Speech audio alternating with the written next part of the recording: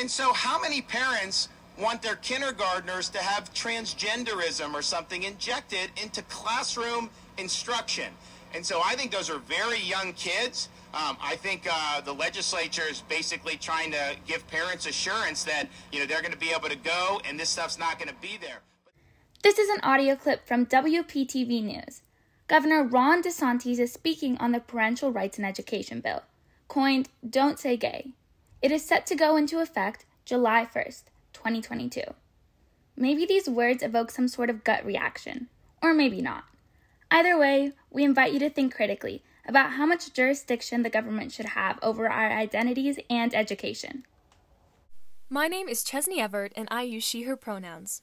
Chances are you've heard my podcast, Red, White, and True, where I talk about all things government with guests from across the political spectrum. Today, we are bringing you something different, a crossover episode that bridges our combined love for policy and human interest. There are many people out there working to make the world a better place in the face of adversity. Today, we will be discussing the controversial Don't Say Gay bill, just signed by Florida Governor Ron DeSantis, which has sparked fervent opposition. Join us as we dive into excerpts from this piece of legislation, its potential impacts on childhood development, and some perspectives from the community. Both liberals and conservatives have a lot to say about this bill, but we need to go straight to the source, no pun intended. I'm going to pull a direct passage from House Bill 1557, Don't Say Gay, and offer my own commentary. There is a link to a PDF copy of the bill in the description. Feel free to read along and form your own opinions simultaneously.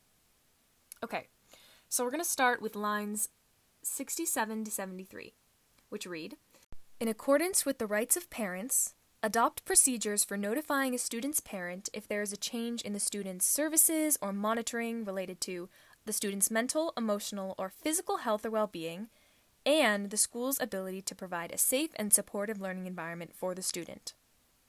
So in this section, it essentially makes it mandatory for students to notify parents if kids receive any counseling.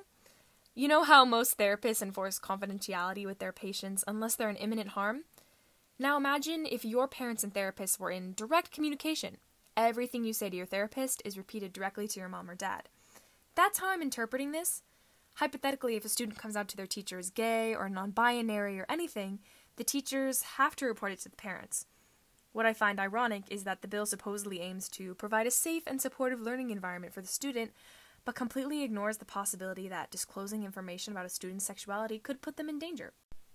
I smell potential hypocrisy. Next up, lines 97 to 101 read, "Classroom instruction by school personnel or third parties on sexual orientation or gender identity may not occur in kindergarten through grade 3 or in a manner that is not age-appropriate or developmentally appropriate for students in accordance with state standards."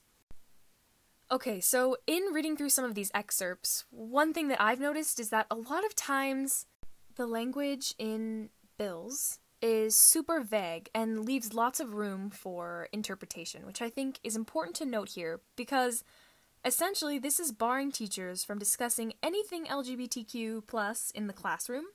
So if a student has two same-sex parents, they can't bring them up in a classroom conversation because that could be deemed developmentally inappropriate. If a teacher uses they/them pronouns, that part of their identity will be kept outside of school grounds, and ultimately the phrase age-appropriate can be twisted to appease a conservative agenda. One could argue that this language is an unnecessary infringement upon teachers' rights to freedom of speech. Let's talk about the name of this bill. The official name is Parental Rights in Education. However, it is commonly referred to as a Don't Say Gay bill by those who oppose it specifically. The official name indicates Florida lawmakers' attitude towards the situation. They argue that the bill prevents young children from being exposed to concepts their parents might not find appropriate. It's their so-called gift to parents. However, not all Florida parents are grateful for this gift. Many parents who oppose this bill argue that since the bill applies for K-3 classrooms, it will shape their kids' attitudes towards sexuality conversations. This is because it coincides with their prime stage of brain development, meaning many of their opinions and habits are created during this time. So, how did this become a law? I'm sure many of you have heard the Schoolhouse Rock song, so I will give an abridged version.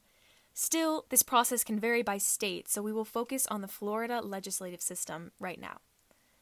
Basically, any concerned citizen can suggest legislation. From there, they need a senator to introduce the bill. After it's drafted, it goes through a committee hearing and a bunch of readings. Maybe 3.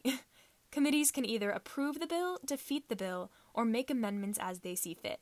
It's like the editing, revising process of writing an article or a book. Upon its approval, the bill goes to the Florida Senate and House of Representatives.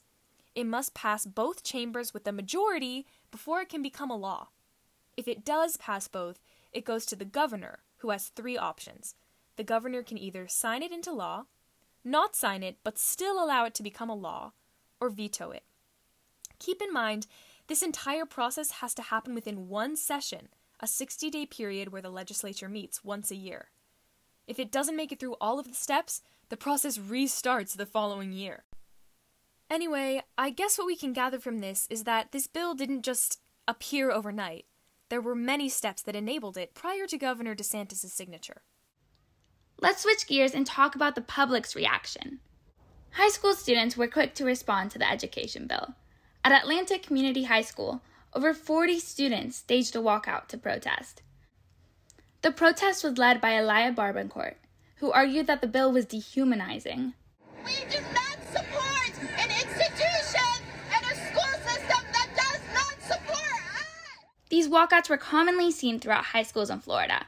However, some gained attention from the media because certain high schools were administratively excusing participants of these walkouts, which is another way of saying suspending them. Disney employees also assembled their own walkout in response to the bill. Their complaints? The Disney CEO had previously donated money to some of the Florida senators who voted to pass the Parental Rights in Education bill. How much money? Over $250,000.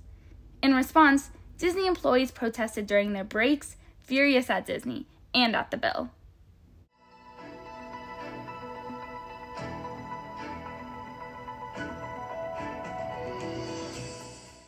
We ended up talking to an outside source to get their perspective on the whole situation. Hi, my name is Heather McDill, and I'm an out member of the LGBTQ plus community who identifies as a lesbian and uses pronouns they, them, and she, her. Bills like Don't Say Gay in Florida are putting queer and trans youth in danger, pure and simple. Trevor Project reported that 42% of LGBTQ youth considered suicide last year, and restrictions on teaching about LGBTQ families and flat-out banning discussions about the fact that we as a community exist will only amplify those problems. Republican lawmakers are so scared about the LGBT community even existing that they're willing to roll back the civil rights of an entire cross-section of Americans. And I, for one, am terrified of the impacts that'll have on an entire generation of young queer people. And with that powerful statement, we're wrapping up this episode. Thank you so much for tuning in, everyone.